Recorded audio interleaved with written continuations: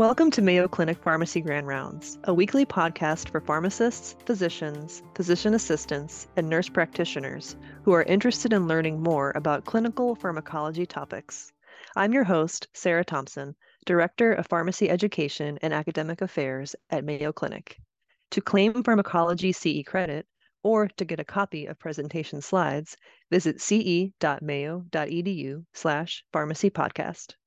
Alzheimer's disease impacts nearly 6.7 million Americans and is associated with significant morbidity, mortality, and financial burden for patients, as well as strain for caregivers and loved ones.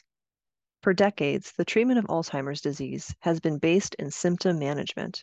However, since the accelerated approval of aducanumab and lecanemab, there is new hope for a disease-modifying treatment. Pharmacist Haley Thompson will explore recent evidence evaluating the use of monoclonal antibody therapies and discuss their future in the treatment of Alzheimer's disease. Alzheimer's disease is a progressive, disabling disease that is ultimately fatal. As the population increases, we expect to see the number impacted by this disease significantly increase.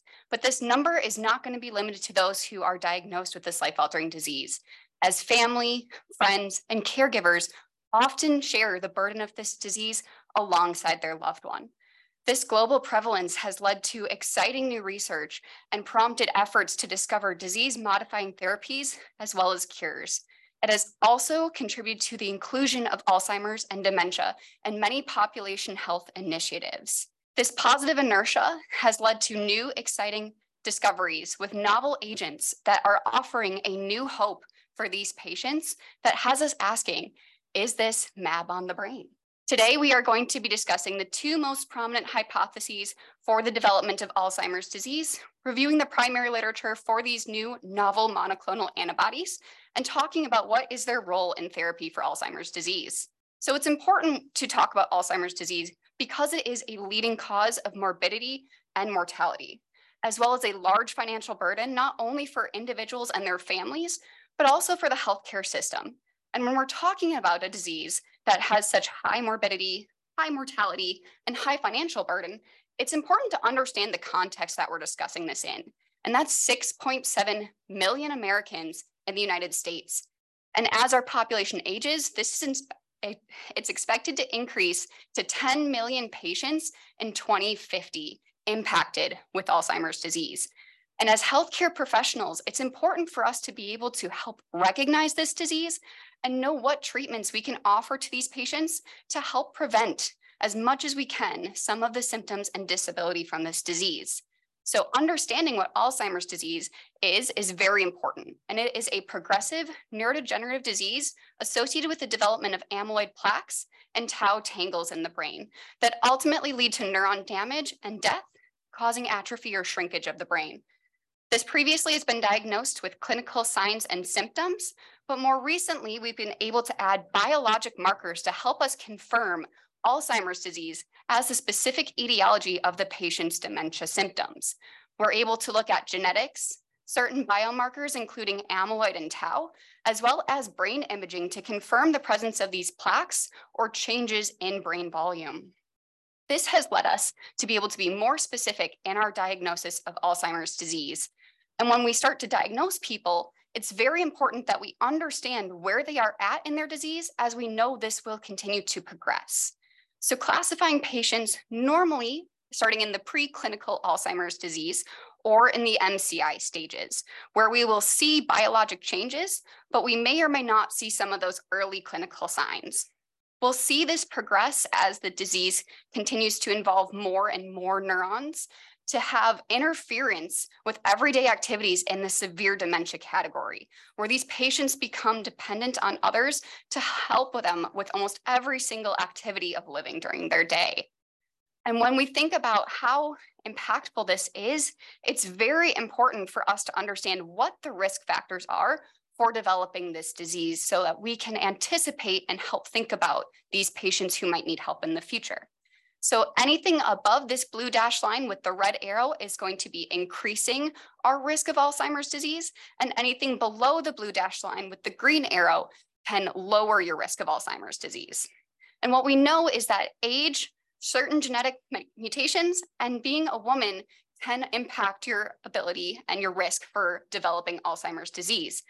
We'll also see apolipoprotein E have many different alleles, and which allele you carry impacts your ability to clear amyloid protein from the brain and can either increase or decrease your risk of Alzheimer's disease based on which allele you carry. We also see marginalized populations impacted at different rates than their counterparts.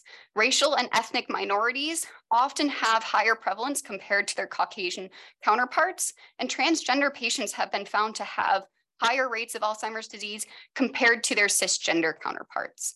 We've also seen from population health studies that education and higher education, as well as longer education, has been thought to be protective against Alzheimer's disease.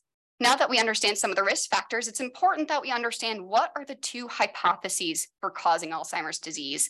And these are the cholinergic hypothesis and the amyloid cascade hypothesis. And we're first going to focus on the cholinergic hypothesis, which really focuses on the signaling of acetylcholine to help modulate glutamate excitability in the brain and protect it from some of those neurotoxic effects. So on the left here, we have a diagram showing our neurons releasing acetylcholine, and we have appropriate nicotinic receptors. However, as we move into a brain that has Alzheimer's disease, we see loss of these cholinergic neurons, decreasing the amount of acetylcholine that can be released in the synapse, but also a decrease in the receptor density of those nicotinic receptors. This ultimately leads to a lowering of our ability to have those acetylcholine signaling cascades. This hypothesis has led to the symptom-based treatment that we have been using for decades now for Alzheimer's disease, the cholinesterase inhibitors, as well as the NMDA antagonist. The cholinesterase inhibitors really helping to block the degradation of acetylcholine to help promote what little we have, enable those signaling pathways, and then the NMDA antagonist working outside of that acetylcholine signaling to help modulate glutamate excitability. From this hypothesis, we do have these symptom-based therapies, but we do not at this point have any disease-modifying therapies, which really led to the growing interest in the amyloid cascade hypothesis and the promise that it offers for these disease-modifying treatments. Now, to understand the amyloid cascade hypothesis, it needs to start with who are the main players. And these are in that lavender box in the middle of the screen here. On the far left, we have our amyloid precursor protein, or APP, in the cell membrane. These will be cleaved by specific enzymes to produce your amyloid proteins.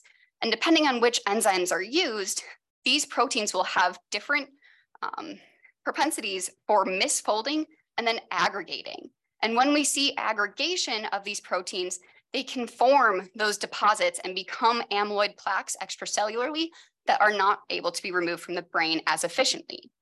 When we see these begin to deposit, these can then cause further downstream cascades that can cause further neuron death, including the hyperphosphorylation of tau, which is a protein that helps to stabilize microtubules in the neurons and promote healthy functioning of these neurons. When these become hyperphosphorylated, they will change their conformation and become tau tangles that can, in synergy with the amyloid plaques, produce neuron death. So there's two pieces here that can really change your risk of having amyloid plaque develop. And first, we're going to focus on the production of amyloid protein. On the top here in the light purple, we have more of our normal, our physiological functioning. Alpha secretase and gamma secretase will work together to produce amyloid alpha protein and some amyloid beta.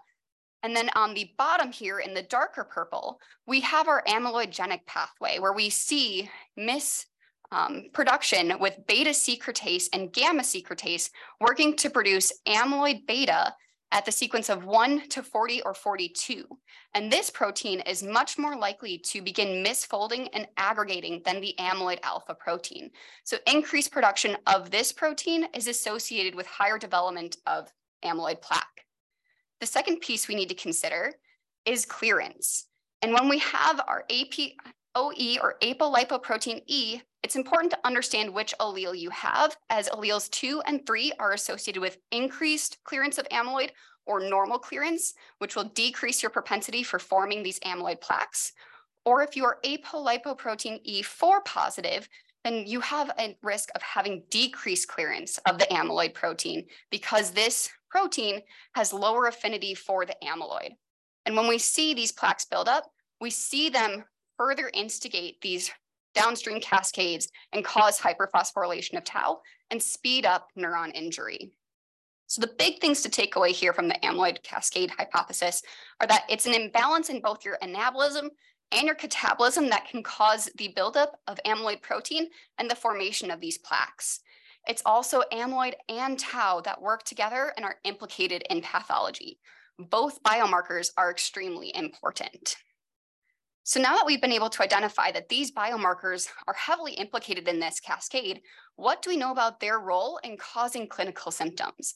And what we've been able to find from some work done actually by colleagues here at Mayo Clinic, Cliff Jack, is that we've been able to see that amyloid beta protein can actually peak decades before we begin to see any signs of clinical impairment, including brain structure changes, memory, or cognition.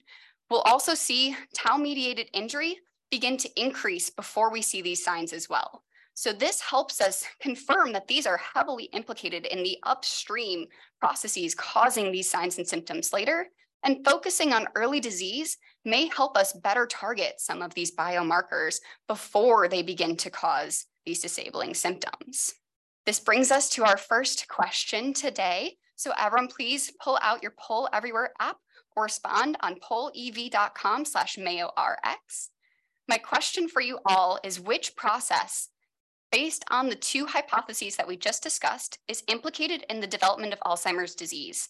Is it A, formation of amyloid beta protein, B, increase in acetylcholine in the brain, C, formation of amyloid alpha protein, or D, hypophosphorylation of tau? And I'm agreeing with the majority here. What we're seeing is a large number of people here voting for A, the formation of amyloid beta protein, which is correct. The amyloid beta protein, especially in that sequence of 1 to 40 or 42, is much more prone to misfolding and aggregating. Amyloid alpha is not associated with the same level of misfolding and aggregation. And with the cholinergic hypothesis, it's important to remember it is a decrease in the acetylcholine signaling that leads to these clinical signs and symptoms. And related to D, D is incorrect because it's the hyperphosphorylation of tau that causes the conformation change and later tau tangles. So thank you everyone for participating with me today. So now we've really established we have these two hypotheses. We know that these biomarkers are going to peak before we see clinical signs and symptoms. Why has it taken us until 2021 to have an approved target for this medication? And the answer is, in some of the earlier trials that were conducted, we did not see these agents meet their phase 3 clinical trial outcome. So unfortunately, they did not progress and were not approved by the FDA, but we have seen previous anti-amyloid monoclonal antibodies be tested for this disease. There were some issues implicated with those earlier trial designs that I really want to highlight because they become important in discussing the strengths of these new trials. So first and foremost, Alzheimer's disease was not necessarily confirmed in these trials. Patients had dementia and clinical signs and symptoms, but they weren't at this point able to detect amyloid or confirm the presence of these biomarkers. We also saw the inclusion of patients with late phase of Alzheimer's disease, where we have already seen amyloid and tau already exert their impact. This might not be the population where we'll see the same level of clinical efficacy if these biomarkers have already peaked. Before we jump into these new trials and see how we're able to build off of those old trial design implications, it's important to understand two pieces of this puzzle. And the first one being the CDR-SB, or Clinical Dementia Rating Sum of Boxes. And this is the scoring tool that many researchers use to understand the cognitive function and the disability or impairment function with Alzheimer's disease. So the healthcare professionals use this in the research system by looking at these 6 domains and scoring based on impairment, summing these scores together, and then assigning it to a staging category for Alzheimer's disease to understand where they are at and also track disease progression. The second piece of the puzzle that we need to understand before we can dive into this new literature is a very specific adverse event that is associated with anti-amyloid monoclonal antibodies, and that is ARIA, or amyloid-related imaging abnormalities. And these come in two flavors of either edema or microhemorrhage. And the good news here is that most of these are going to be asymptomatic, despite being fairly high prevalence in our trials. And this is most likely related to the removal of not only the bad amyloid that we find aggregating in those extracellular plaques, but also good amyloid that we can find exerting its normal path, its normal physiological functions. And when we remove this from the brain, we can see this cause the edema and microhemorrhages. And this was assessed in the trials and monitored for with the use of brain MRI periodically. So now that we've covered these two pieces of the puzzles, it's time to meet the monoclonal antibodies. And we'll start with aducanumab, which is a recombinant human antibody that preferentially binds to aggregated amyloid and was approved in June of 2021 by FDA accelerated approval. FDA accelerated approval was granted based on the results of two identical 18-month randomized controlled trials, eMERGE and ENGAGE. eMERGE and ENGAGE enrolled a little over 1,600 patients each and focused on patients with early Alzheimer's disease. These patients were randomized 1:1:1 to either high-dose aducanumab, low-dose aducanumab, or placebo. And you might see these asterisks next to the dosing schemes, and that's because depending on the APOE status of the patients, they were designated to either receive higher or lower target therapies within these ranges. If they were APOE4 positive, they were known to have decreased clearance of amyloid and needed to be started per these protocols at lower doses of these therapies because of their higher rate of having adverse effects. There were later protocol amendments to help the researchers target those higher doses, but we will talk about that in a moment. For the inclusion exclusion, some big things here. They looked at patients aged 50 to 85 that had positive amyloid PET and consented to that APOE genotyping. Some notable exclusions here: anyone with uncontrolled medical conditions, history of TIA or stroke within 1 year, or had evidence on MRI of infarct or hemorrhage were excluded from the trial. Patients on anticoagulants that were ongoing or antiplatelets that were greater than 81 milligrams of aspirin were not allowed to be included in this trial. And the outcomes that they looked at were the CDR-SB, which was that scoring tool that we just briefly discussed, and secondary outcomes included other assessments for cognitive function and also for daily activities, as well as looking at biomarker tracking. So the result that we need to start with first is baseline characteristics to really understand what patient population we were looking at. And the average age of these patients was 70, with about half being female and the majority being white. But what I really want to highlight here is that the baseline CDR-SB score was about 2.5, which per the CDR-SB scoring categories indicates that most of our patients were in the mild cognitive impairment or MCI stage. They had not yet progressed into the very mild dementia.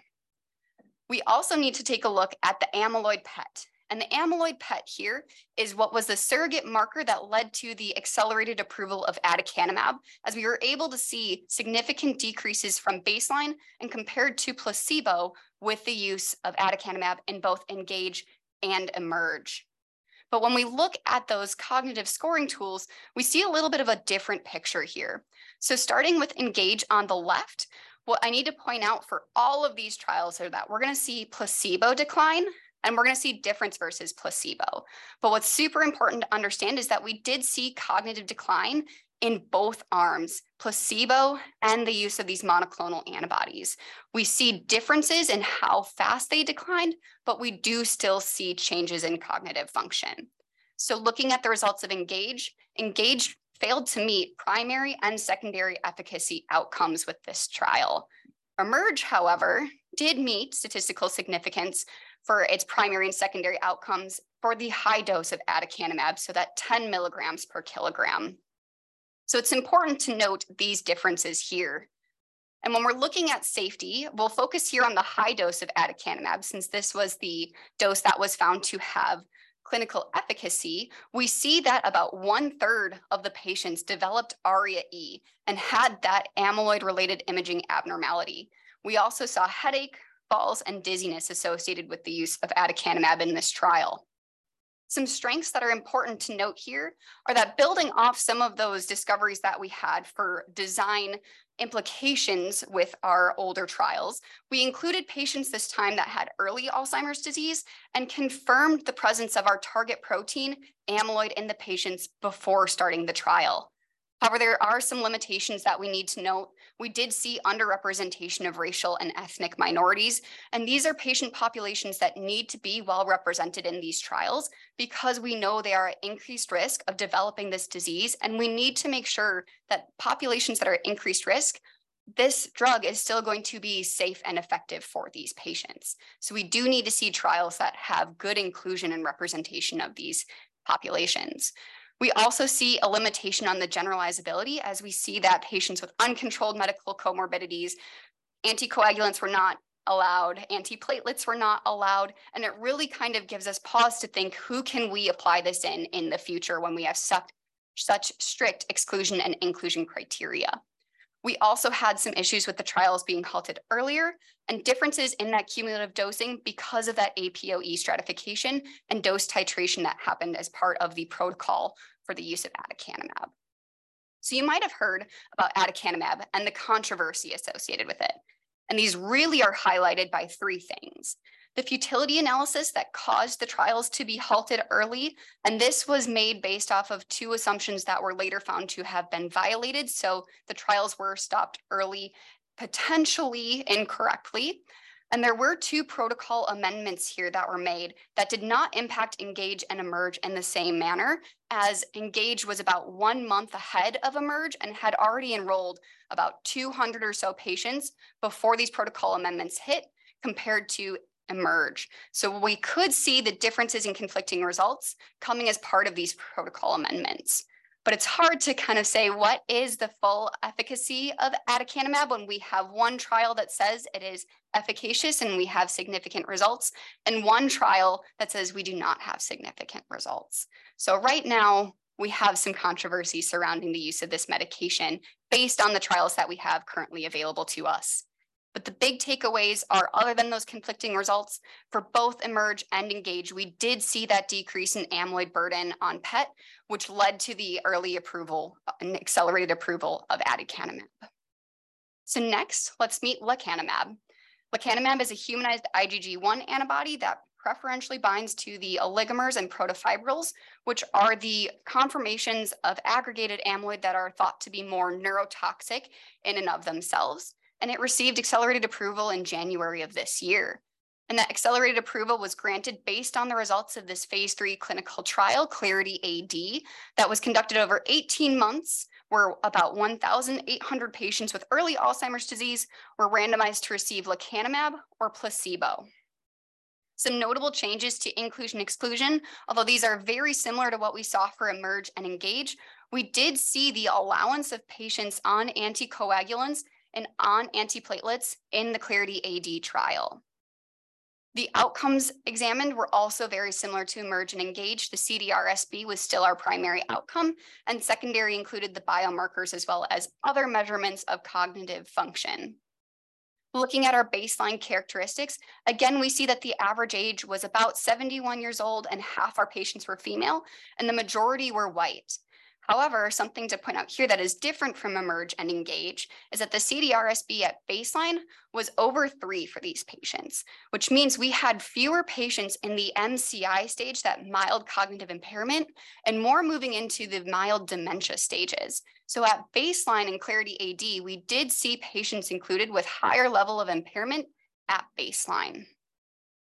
Looking at that surrogate marker, the amyloid PET that led to the accelerated approval, we did see statistically significant decline in amyloid at 18 months with lecanemab compared to placebo.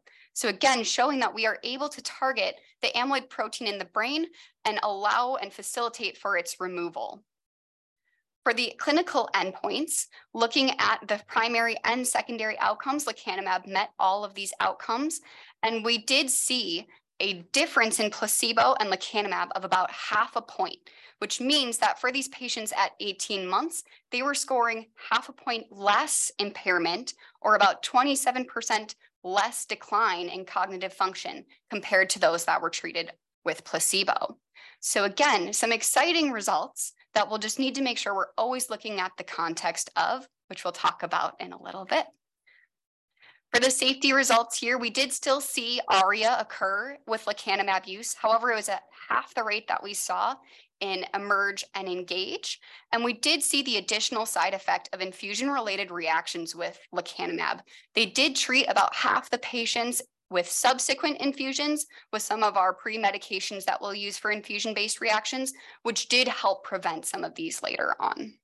We saw, again, similar strengths to what we saw with eMERGE and ENGAGE, building off of our known issues in some of our earlier trials. But some further strengths that I want to highlight here is that the trial designers did try to recruit a more diverse patient population and did include about 20% of the patients with Hispanic origins. However, we did still see an underrepresentation of our African American population, which is also a population that we know is at higher risk and need to make sure they are well included as well. But it is important to note that we did see better representation of our Hispanic population. We also saw inclusion of patients on anticoagulation, which just gives us another safety pearl to kind of tuck away and say we have some information for this use. We did see a dropout rate of 17.2% with this trial, but it was within the margin that they planned for, about 20%, because they were concerned with this occurring during the COVID pandemic for people who were missing doses within the first couple of infusions, as well as those who were not able to follow up for all of the monitoring. They wanted to make sure that they still planned for these dropout rates, but we did see a higher dropout rate here. The big takeaways from Clarity AD was that lecanemab did lead to a statistically significant reduction in cognitive decline compared to placebo and led to a statistically significant reduction in amyloid burden on PET. So now it's time to meet our last monoclonal antibody, or donanemab. Donanemab is a humanized IgG1 antibody that preferentially binds to the amyloid beta that is already found in those mature extracellular plaques. They did not receive FDA approval, accelerated approval in January of 2023. However, they did just have their phase 3 trial end, Trailblazer ALZ-2, which offers some pretty promising results in its primary and secondary outcomes, as well as some one-year data that look specifically at clinical progression. So we are excited to see the results of this trial be released in full publication, as right now we only have press releases. However, what we do have is our phase 2 clinical trial information for Trailblazer ALZ. And this again was an 18-month study that looked at 257 patients with early Alzheimer's disease. And these patients were randomized 1-to-1 to donanemab or placebo. However, there are some interesting notes for the patients in the donanemab dosing protocol. They started at the 700 milligrams given 3 times. However, if patients developed ARIA after those 3 doses, they were not allowed to increase their dose to the 1,400 milligrams and continued on at the 700 milligrams. Additionally, when they had their follow-up PET scans for amyloid in the subsequent weeks, if they saw a reduction in that amyloid PET to between 11 and 25 centiloids, patients were allowed to decrease from the 1,400 milligrams to 700 milligrams for their maintenance dosing. And if they saw a second reduction, we actually saw patients switch from donanemab to placebo. So that will have some implications in our interpretation of these results as well. Looking at the inclusion-exclusion, again, very similar to what we've seen with our previous trial, but an important exclusion difference here is that prolonged QTc became an exclusion criteria for these patients. And an inclusion criteria that was new was the use of inclusion of tau on PET. So in addition to looking for amyloid, they wanted to make sure they also saw tau to help make sure we are truly looking at patients confirmed to have early Alzheimer's disease, but not above a threshold of tau that would suggest we have moved into the later stages of disease. We also saw a change in the primary outcome that they looked at with Trailblazer ALZ. They used the Integrated Alzheimer's Disease Rating Scale score. This is a scale that was used in previous trials, though not for any of our FDA accelerated approval meds or the ones that we have reviewed in this discussion, but it has been used in previous phase 3 clinical trials, and it offers assessment of both cognition and activities of daily living and impairment there. They also looked at CDR-SB as a secondary outcome, as well as other cognition scores and our biomarkers. So looking at the baseline characteristics here, again, very similarly, we see that the age was about 75 on average, 50% were female, but we see that over 90% of the patients included were white. And for our CDR-SB, we see even higher baseline impairment with the mean CDR-SB of 3.5. So again, still in that very mild Alzheimer's disease, but higher impairment indicated by the average scores here. When we look at the amyloid PET, we do see reduction with donanemab compared to placebo and from baseline. However, we did not receive accelerated approval of donanemab with this result. From my digging, it looks like it's because of some of those changes that they had in the dosing protocol where patients were able to switch from donanemab to placebo. From what I can find, I believe that it's because not enough patients finished the full course 1 year on donanemab. So we do still see very similar results to what we have seen with our previous trials, but we did not receive accelerated approval. And what we see with the cognitive assessments is that the primary outcome was statistically significant, and we saw a reduction in cognitive decline on the IARDS, but we saw mixed results in our secondary outcome. And what I want to highlight here is that the CDR-SB, again, that scoring tool that we've been looking at for the Emerge, Engage, and Clarity AD trials, we do not see a statistically significant result for this measure.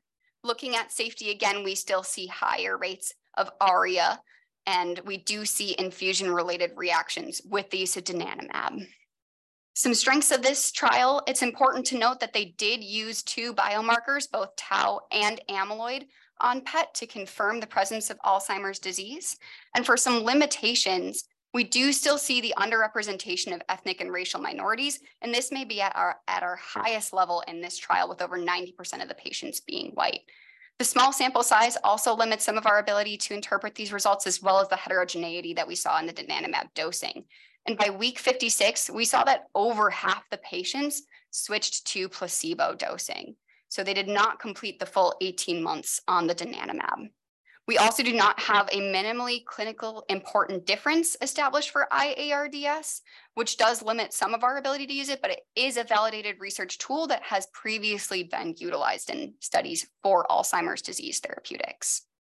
So some big takeaways from donanemab are that we do see reduction in amyloid burden and global tau, and we do see significant reduction in cognitive decline on IARDS, although we do not see a significant decline currently in CDR-SB.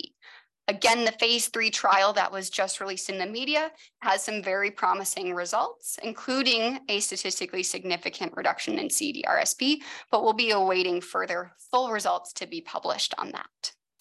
So now that we've covered these 3 monoclonal antibodies and 4 different trials, it's really important for us to kind of put these all together and understand what can we be considering as healthcare providers when we're comparing these therapies. Starting with clinical efficacy with the change in CDR-SB from placebo and baseline, what we're looking at is a 0.5 difference at our best score, or 27% reduction in cognitive decline compared to placebo, and that is with lecanemab. It's important to note that Engage for aducanumab and Trailblazer ALZ for donanemab did not have statistical significance for these measures reporting in this table. So lecanemab is currently offering our best clinical efficacy.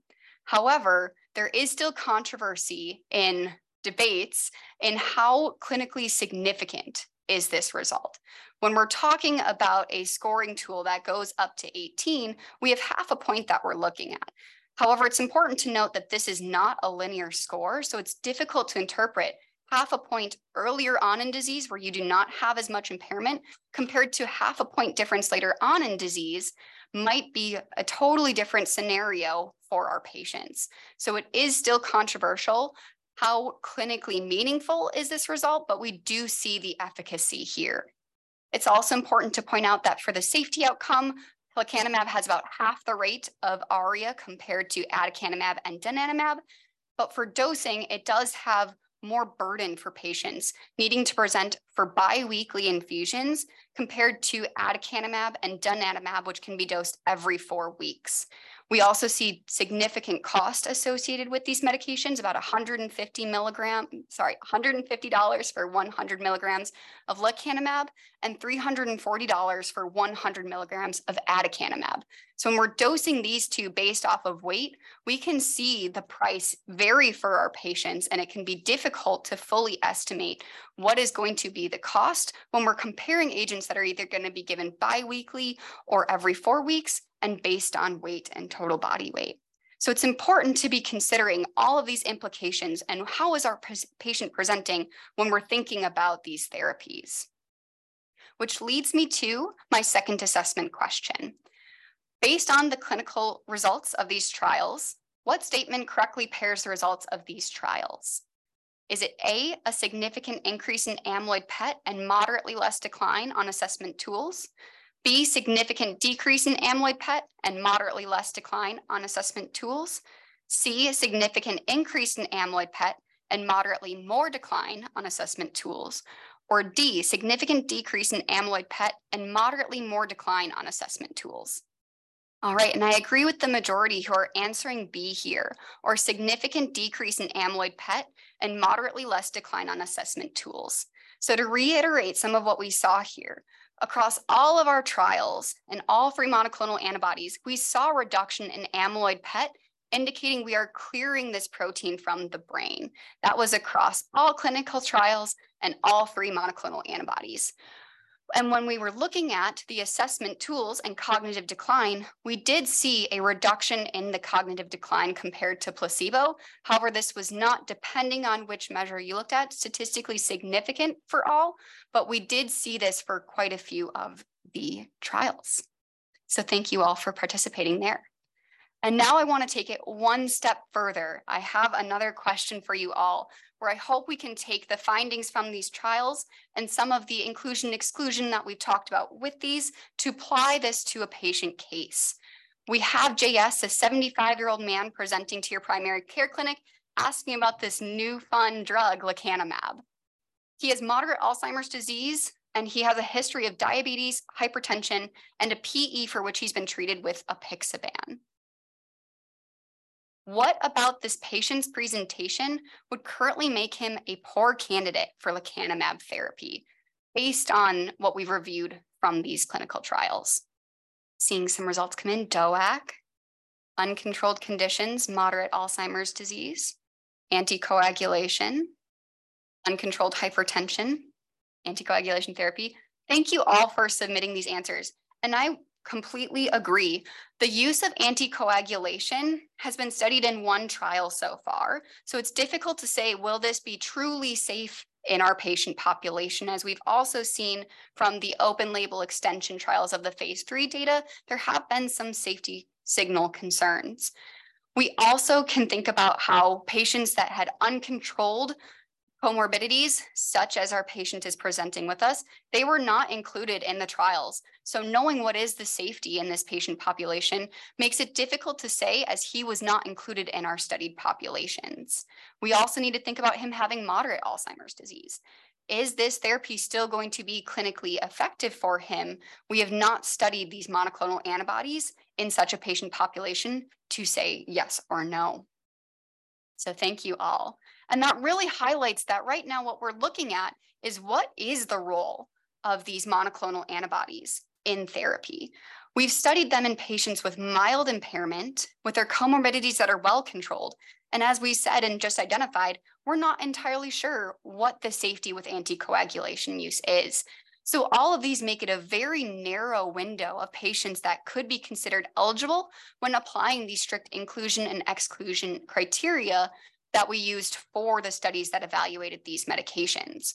We also need to further consider, of those eligible, there could be potential additional barriers, such as cost, presenting to clinic for infusions, needing to have significant monitoring done with frequent brain MRIs potentially, as well as potential CSF studies that can limit both patient and caregivers being able to complete this therapy appropriately and be able to complete it safely.